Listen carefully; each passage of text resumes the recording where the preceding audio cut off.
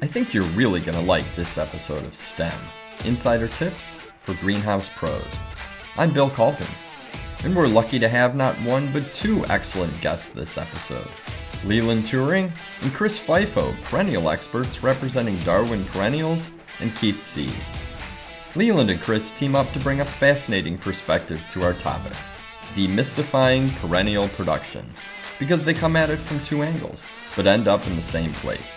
There are tons of opportunities greenhouse professionals can tap into when a product mix is shifted or expanded to include more perennials. In this episode, we'll dig into the current perennials market and why consumers are buying more every year, perennial growing today compared to the past, how to get started in perennials operationally and in terms of no-brainer products, mistakes and pitfalls to avoid, and what the future may hold. It's fun to point out that I'm actually catching these guys on the road as they're visiting perennials trials on the East Coast, so if they seem fired up and energetic, it's because they've gotten plenty of vitamin D and seen hundreds of amazing plants in the hours before recording. But first, Connect 4, where we take a look at 4 messages lining up to support one key industry topic. How many of you create marketing plans each year? I know some do because I've seen whiteboards and notepads with notes scribbled on them in greenhouse and garden center offices for years. I've also heard plenty of growers and retailers remind me of the old adage, I know half my marketing works, I just don't know which half. Sometimes marketing plans can seem like a challenge, or maybe the word is a hassle or pain in the butt. But there's definitely a science and formula to putting together a good one, and having a process really makes it much easier. You have a production plan to grow geraniums, right? You need a marketing plan to create a campaign. I recently attended an educational session at a national greenhouse conference featuring a past STEM podcast guest, Mason Day from Grow It. It was titled, Creating a Kick-Ass Marketing Plan. The title intrigued me and the content was excellent. He broke down marketing planning into an accessible formula. Here are 4 critical elements of kick-ass marketing plans. Number 1, set goals. Keep your marketing efforts focused toward meeting business goals. Everything moves forward from your yearly business goals, right?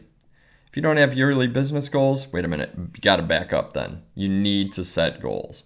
Every year and maybe every quarter. Marketing efforts that don't lead back to a business goal are a waste of time, according to Mason. He also shared some common goals. Maybe you want to increase sales by 10%, increase the number of sales by 5%, maybe you're looking to acquire 20 new landscape customers. The best goals are clear and targeted, but broad goals will work too. Next, determine your buckets and define the audience for each. Successful planning starts with manageable chunks, according to Mason. A good starting point, he suggests, is to do it by department. You wouldn't really market your perennials like your vegetables, so be sure to get as granular as you can for the most success. Some examples he gave were maybe you want to target shrubs or vegetables or gifts if you're a retailer, or going after landscape services. But you can also look at your product mix and focus on pre-finished annuals or your 4-inch spring program, gallon perennials, however you differentiate within your portfolio. But he also gives this warning. Don't get crazy. Choose 5 to 7 divisions, not 10 or more. And then, define your audience. Your efforts need to be aimed somewhere, or how will you ever hit anything? Each division of your plan should have a distinct audience, and the more detailed, the better. You won't always hit your target, but you'll get close. All the good marketers I know talk about a bullseye. You aim for the center, and you'll no doubt hit the other rings as you shoot. Third, market inside out. Mason spent a lot of time on this, and it really helped me understand some new elements of marketing in today's environment. Start with inside efforts, and then move outside when planning your marketing approach. Inside captures what is yours. This can be anything from the physical products that you produce, catalogs or flyers, to your digital channels. Websites, blogs, social profiles are all owned segments. You directly control the messages that you put out. Owned marketing can cost you money, but it's a long-term investment that lasts throughout time, according to Mason. Everything eventually comes back to owned materials. Your sales happen on your own turf, and conversions happen in your own space. Mason suggests you should ramp up collateral building activities such as websites, store displays and signage, social profiles, wholesale catalogs, even events, any sort of reward program you have, and your blogs. Then look outside and focus on marketing activities that take effort but not money. Earned marketing. Mason talks about earned marketing being any coverage or results you get that you aren't paying for in development and/or advertising. Any PR you get is considered earned media. Anything that an influencer or an advocate or a customer puts out about you is outside marketing. Anything like reviews, shared social, and blogs that aren't your own, speaking and presenting at outside events, these outside activities might not move the needle quickly, but when it comes to sales, it gives you better stories to offer up, and then adds to your credibility and reputation. These are sustainable growth activities. So go after the press, go after the reviews, use your social posts and shares that might not be your own, blogs that aren't your own, word of mouth. Obviously, this is very critical in our businesses, outside events, and advocate marketing. If you don't know what advocate marketing is, it's certainly something you need to look into because there's plenty of folks out there willing to share your stories. The next level is paid marketing, but that's a topic for another day because it requires much more customized plans and approaches.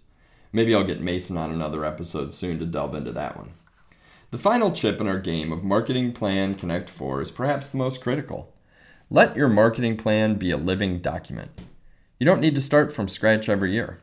Continuation is key, and of course, you need to debrief and assess at least once per campaign and comprehensively at the end of the year. Mason asks what worked well, what didn't. What will you repeat? What paid for itself? Measuring the return on investment is a key way to determine successes or failures when it comes to marketing. So in his session, Mason also spent time on paid advertising and marketing, establishing timelines and tracking performance, but you're going to have to catch him on the trade show circuit or in other industry trade magazines and media to go a little bit deeper. And check out the STEM podcast titled What Today's Shopper Wants to hear more from this up-and-coming industry leader. I'll put a link in the show notes. Now, let's get to plant production and take some steps to demystify perennials with Leland and Chris.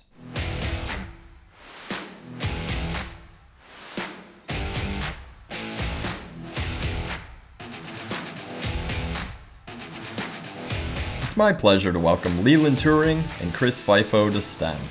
Leland is the sales and marketing manager for Darwin Perennials.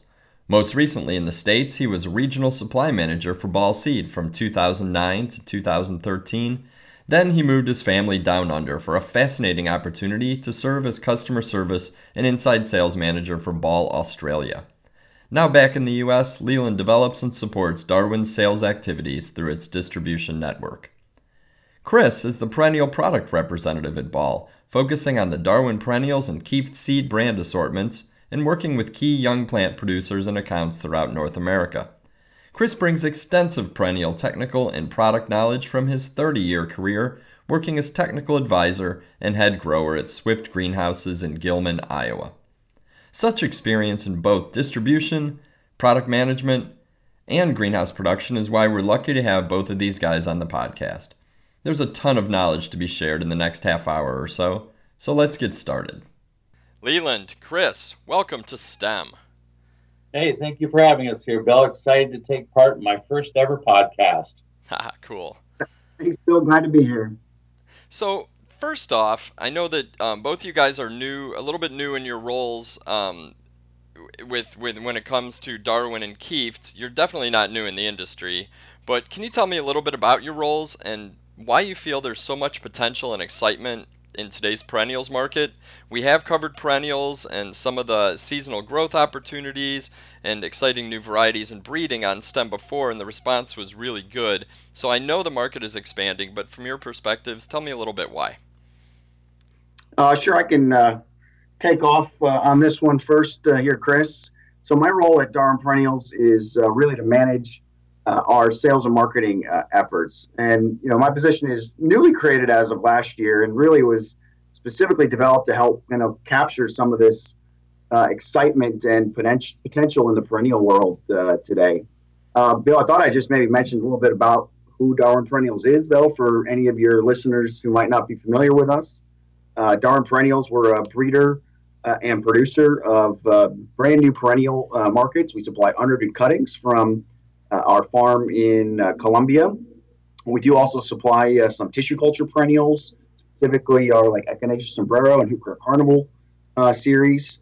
And also, just in the last few years, we've gotten into grasses, and we supply all of these genetics into the North American and European markets.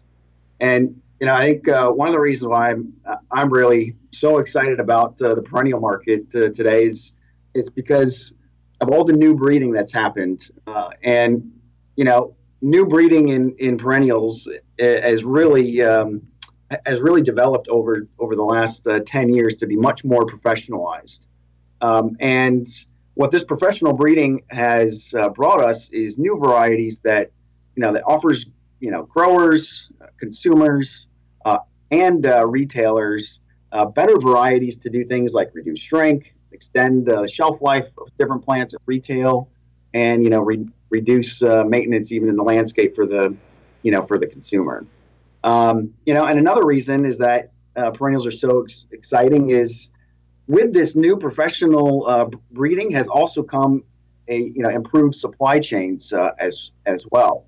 And really, when I look at where the perennial supply chain is today, it's kind of like where the annual supply chain was almost 20 years ago.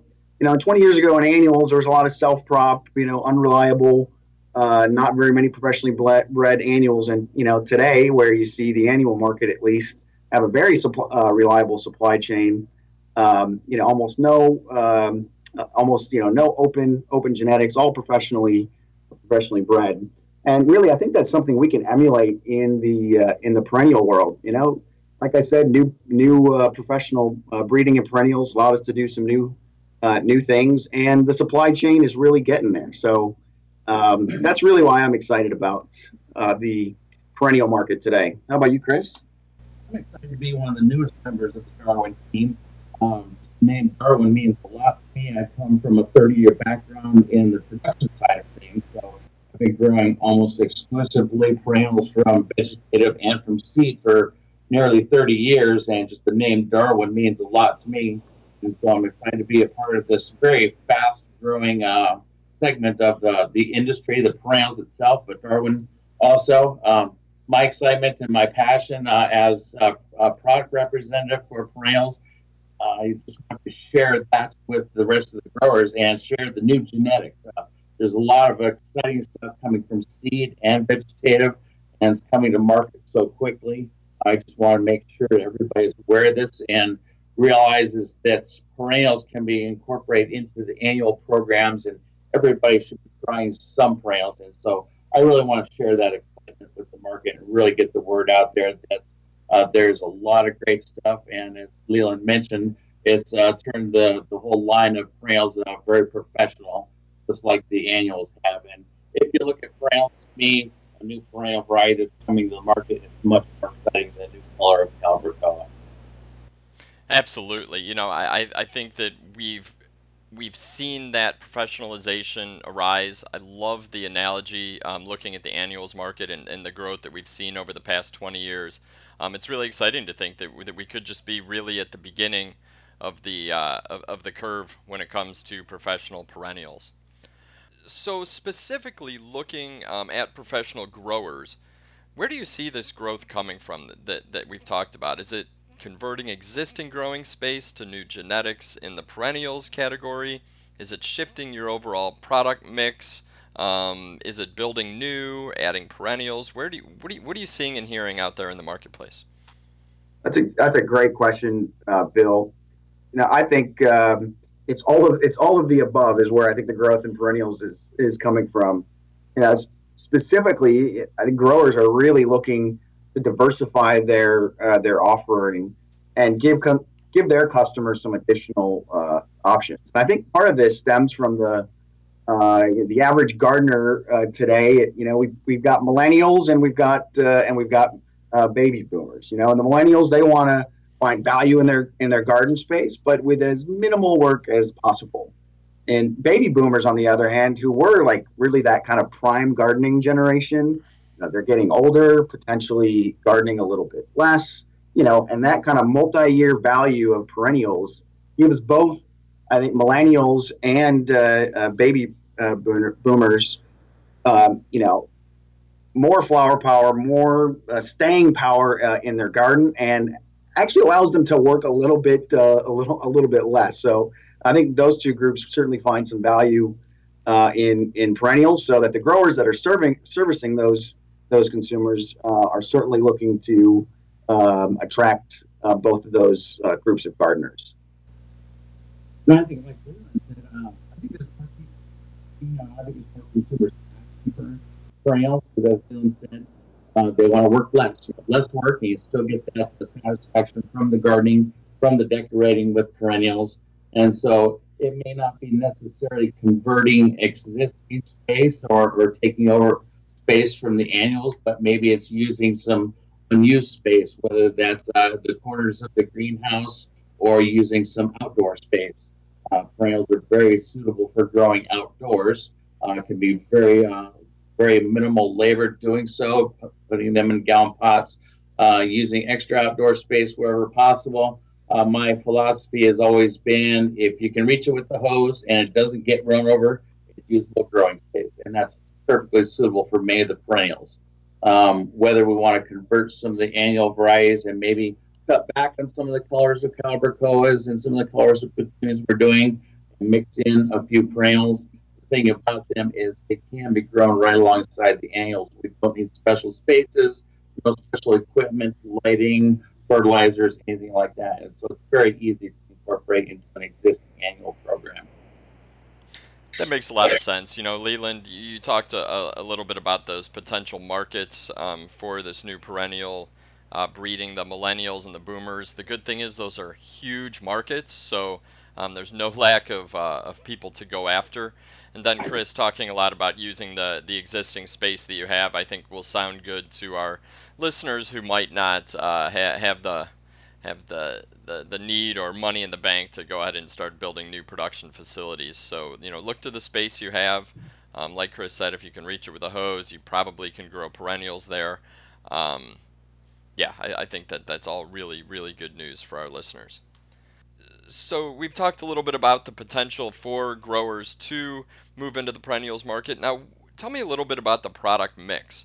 I can't imagine that adding 100 new species is really a good idea when getting started with anything, but maybe tell us a little bit about top products to start with, and then maybe position them to help growers identify the markets to hit, because I know that starting with a plan is always a good idea.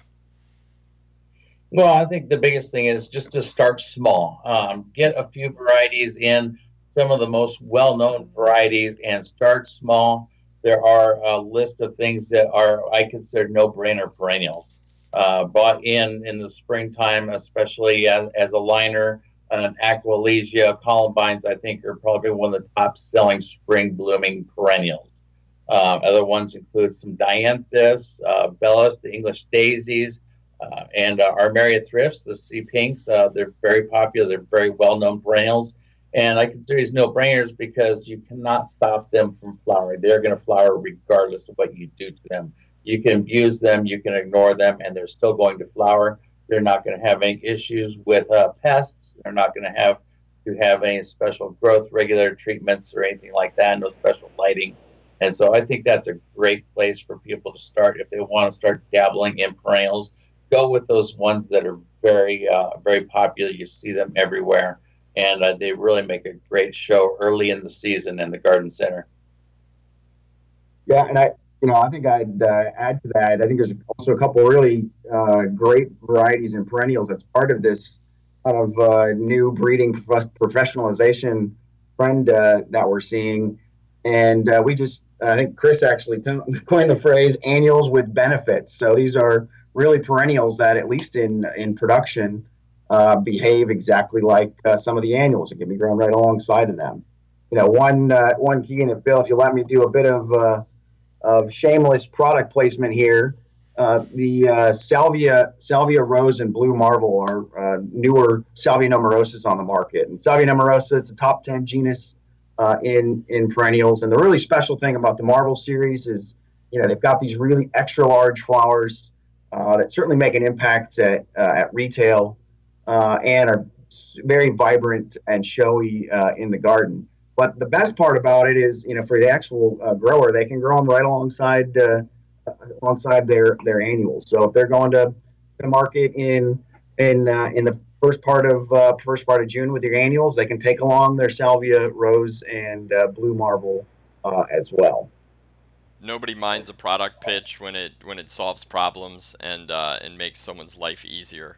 So I do, and salvia, rose, and blue marble are fantastic new introductions. And then, Chris touching on these no-brainers, the Aquilegia, Dianthus, English daisies, Armeria.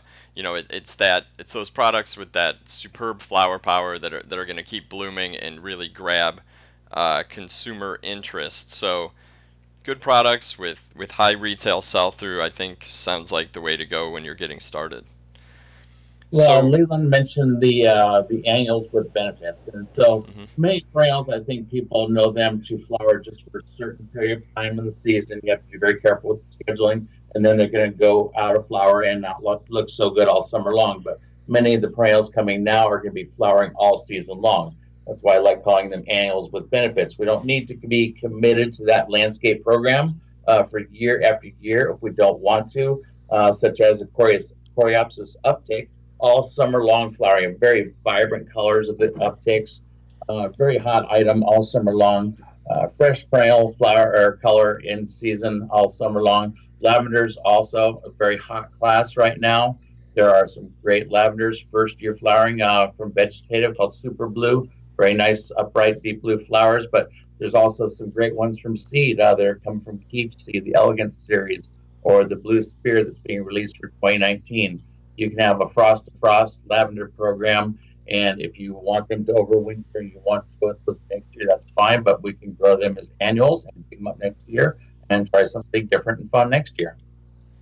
I love all the new lavenders coming to market. There are so many excellent new genetics, and I do think that's going to open up and expand a market, especially with the fragrance and the fact that people are looking for plants that offer more than just prettiness. So now that we've established the growth that's happening, a little bit of details about where it's coming from, some of the great new products to start with, we're a grower podcast. I want to dive into the deep end and talk a little bit about how greenhouse professionals can capitalize. So I'm going to leave this one open for you guys to talk a little bit about. So if a grower's not already in the perennials game, how do they get started? As I mentioned, there are those certain classes that everybody knows and that are very easy to grow. My job as a product rep is going to be promoting some of those varieties, but just also in customer support. I want to make sure our customers have success with perennials across the board. Whatever they're doing, I want to help them solve problems and stave off problems. And so from a grower's perspective, these perennials can be grown the same as annuals. In my opinion, always the easiest way. There's always been confusion on that cold treatment that perennials need. And we talk about first year flowering perennials. Well, if a customer were to buy in a cold treated liner, say a 32, 18, 50 cell, if it has been fully vernalized and cold treated already, it is a first year flowering perennial. And so all they're going to have to do is pot that up in whatever container size they're looking at for their market, whether it be quarts or gallons, or maybe later in the summer if they want to do a fall program, go with a larger 2 or 3 gallon even. But what I've always recommended is, the old school is grow them cold. These are perennials. We'll throw them in a cold frame, and they're going to flower when they want. But what I recommend is getting them started warm. Grow them right alongside your annual crops. I talked about outdoor growing space. If it's later in the season, it's getting warm outside, that works great. I would recommend moving them inside and getting them started inside first. Very warm, right alongside the annuals. This is going to make them very easy to schedule. Like I said, everything is going to be first year flowering from a cold treated liner, and so they're going to be very easy to schedule. And all that information is available on how to schedule these perennials for first year flowering and get them timed exactly for an open house, for Mother's Day, or whatever they've got scheduled with their annual crops. Excellent. Leland, do you want to talk at all about how a grower would get into the perennials game when it comes to either understanding the supply chain or, how they might navigate those waters early on? Yeah, I think probably the best thing for a grower to do is first kind of just understand where they can secure their inputs. So, do you want to start? You want to start in as unrooted? Do you want to start as liners? And I will say that actually the Darwin Perennials website is actually a pretty great spot to find out kind of where you can start to buy some of these perennials. That's www.darwinperennials.com. There's also a lot of great information on scheduling as well. And actually on our website, there's a scheduling tool. So that way, if you want to bring your annuals in on week 20 and you want to schedule some salvia, rose marble, or blue marble to be flowering right at that same time, this tool allows you to just pop in the ship week and it'll tell you and give you some guidance on how to what type of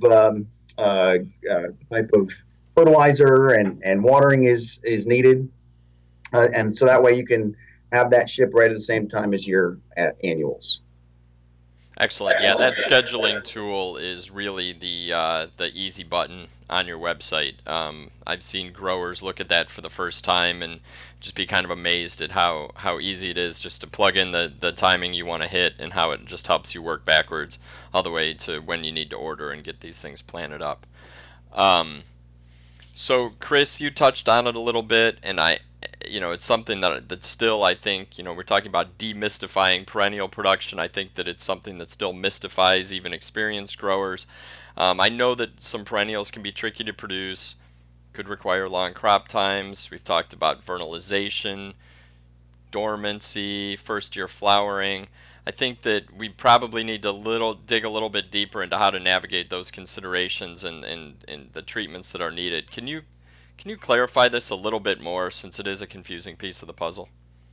Sure, I can. Yeah, first year flowering, these are going to be things that people are going to buy in liners or as unrooted cuttings, and they can grow them up and have a decent first year flowering perennial. It's going to grow just like an annual would and have a very nice show.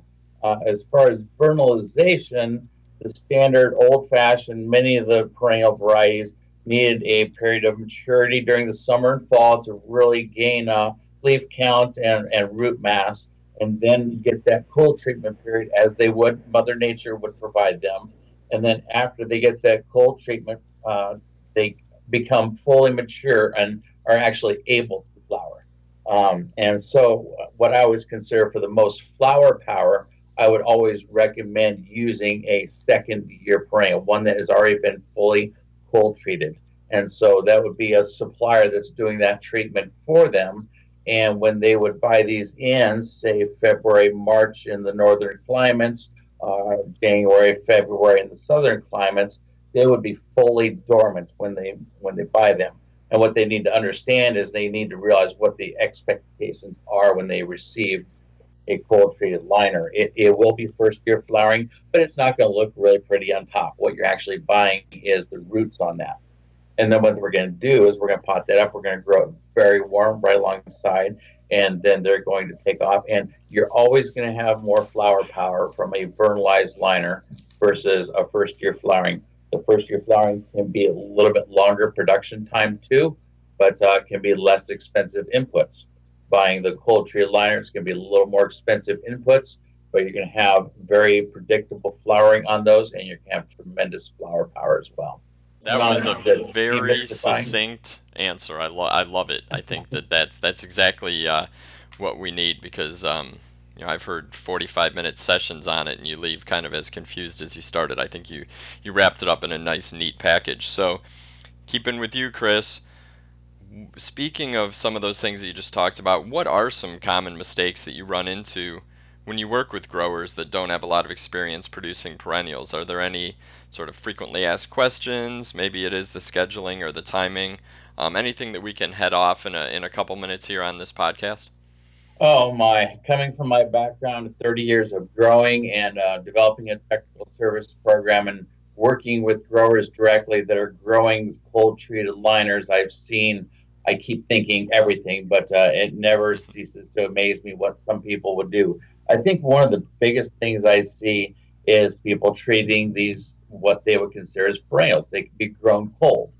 And what I see a problem, if you're starting with that cold treated liner, you know exactly the stage of development of that plant. And if they're going to take those, put it in a gallon pot and put it in the cold frame and say, well, I never let it get below freezing in there. Well, the problem with that is that they're going to stay cold. They're going to usually stay wet on the bottom, and that's going to lead to further complications. And then that's going to lead to losses. Like I said, many of these perennials you're going to buy in, there's not going to be any top growth. They're going to look dead on top. You're buying the roots. And so it's very difficult to determine viability by looking on the top sometime. And so if we grow them warm like annuals, they're going to come out of dormancy very quickly. I think that's probably the number one issue I see with growing perennials is growing them too cold and thinking they should be grown cold. The other issue is with scheduling as well. Sometimes they're going to you need to hit that target window because there are some of those spring bloomers. You're going to have just a certain period of time that those are going to be in flower. Aquilasias, I think, are one of the most popular spring bloomers. You're going to have 3 to 4 weeks. You're going to be showing some really good color on those. And so we need to have those scheduled properly because if they're timed correctly, they're going to walk out the door by themselves. The color show on Aquilasias, Iberis the same way in the garden center in the springtime. It's just outstanding. And they will sell themselves if they're properly timed. I would also just, also if I can add something to that, Chris, is that, you know, I don't think for our those growers who want to start into perennials is, don't think that you need to have a really special structure or a specific type of greenhouse. If you've got some unused space that is sitting next to your annual greenhouse, you need some drippers, you need some 1 gallon pots, and you need some perennial plants, and you can get started. I think ultimately I think as Chris mentioned is start small, find something that is going to fit your market. Hit maybe some of the top genus in perennials. Follow some of the recommendations that we have got on our website and get started. You know, give it a shot. You can do it, and it can be low cost as well. Excellent. So start small, start warm, start at the right time, but just get started. That's right. Just get started. Those are the key points. I like it. So I think we're going to start wrapping up a little bit, but why don't you tell me, both of you guys, since you come at it from a little bit different angles, your thoughts about the future of perennial production. Do you see this demand that we talked about that's sort of in a fairly steep rise because of the customer bases we're talking about? Do you see that demand continuing to increase from consumer retail landscape? Do you see the product mix continuing to change? I know that at Darwin and Keith, you're continually breeding new products. What do you guys, when you look into your perennials crystal ball, what do you see for the next, 3 or 5 years? Yeah, that's a good question, Bill. I think what I really see is that the lines between perennials and annuals are going to be blurred. And the reason I say it is because we're talking a lot about new breeding, and the new breeding allows growers to kind of grow things the same way. So, and I think over time we'll see that growers and retailers and consumers put annuals and perennials right next to each other. And so yes, I think some people will certainly be want to make sure something comes back every year. But there's a lot of really great perennials that just have a lot of flower power. And give you one example is my wife and I redid a little landscape in the front of our house, and I'm flipping her through all the different catalogs I've got and showing her which perennials and which annuals that we might have the option to put into our garden. And I was like, oh, but this one comes back every year. And she just kind of looks at me and she's like, well, that doesn't matter to me. She goes, I just want a nice, pretty flower to it. So I think that over time we are going to see more blending and blurring of the lines between perennials. No, that makes sense. We can get from perennials too. Say 10, 15 years ago in production, I was seeing the perennial sales being fairly flat. And there were some companies that were getting out of the perennial breeding as far as seeds go. There was not a lot being done on the vegetative side. And then Darwin and some other companies came around as well. And we really started working on the vegetative side and really bringing those things to market faster. And then with the advent of introducing varieties into tissue culture, I think that opened up a whole new door and whole new window to adding perennials to the market very quickly.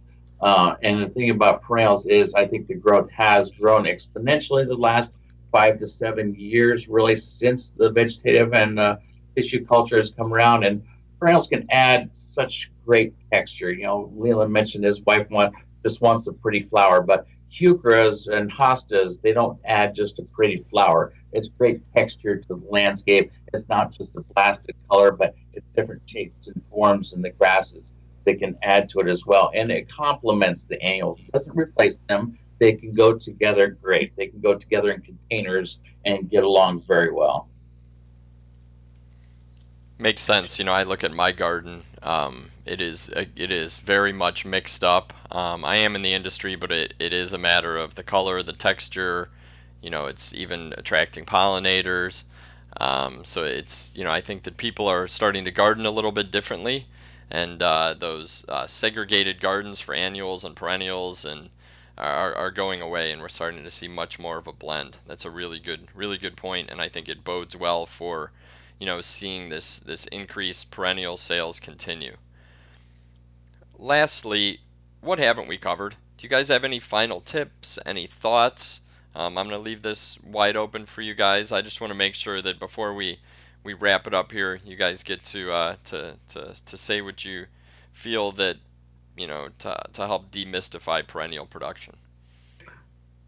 I think one thing that we haven't really mentioned, you just kind of alluded to it, the gardening side of things. Well, Leland mentioned at the beginning of this podcast the aging of the baby boomers that are maybe not spending as much time in the garden, but we're decorating more with perennials and planters, annuals as well. And so there are great varieties out there that can be grown in the summertime for fall sales, and they can be marketed right alongside the fall mums. And so we've got great varieties such as Gaillardias, Echinacea, Rebecca Goldstrom, the old-fashioned black-eyed Susan that everybody knows, some of the Dianthus series, the Rock and Red Dianthus. Keep Seed and Pan American Seed put together a program called Mum Pals, and their list of varieties and scheduling and everything on the website that shows what can be done with these varieties in 2 and 3 gallon containers, and just makes an outstanding show next to the mums. And so I think people are decorating more with perennials than they used to as well. Yeah, and I would just add, kind of we talked about earlier, is just get started. And there's a lot of really great resources out there to help you get started and be successful with perennials. Our Perennials website certainly is a great resource there.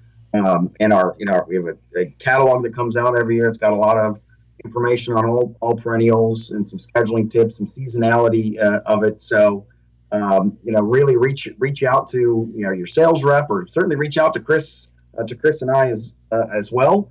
And we'd be happy to walk you through how to get started in perennials. I will also include a link in the show notes to a previous episode of STEM where we went, a good 40 minutes into the seasonality and the seasonal approach for perennials and how to really boost those shoulder season sales. So I'll make sure to include that in the show notes as well.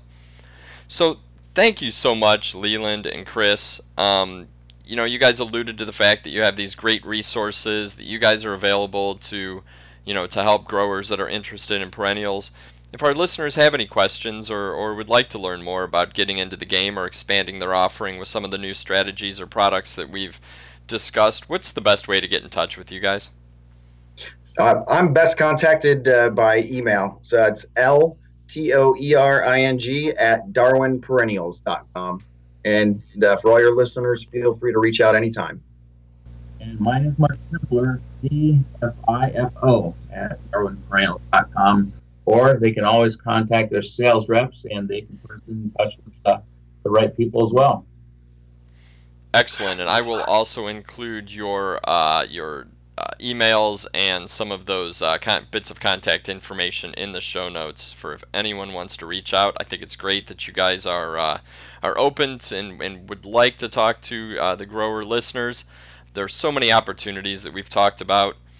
And to the listeners, the Darwin team really is packed with Perennials experts, and they're continuing to add to that team and adding to the portfolio of relevant and innovative products that they're bringing to market. We talked a lot about this new breeding. It seems to never end.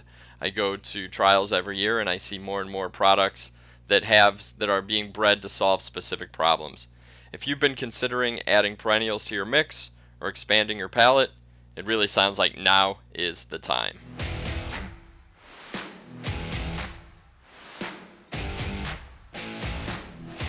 Thanks so much for listening to STEM, Insider Tips for Greenhouse Pros. I'm Bill Calkins, and you can always reach me by email at bcalkins@ballhort.com.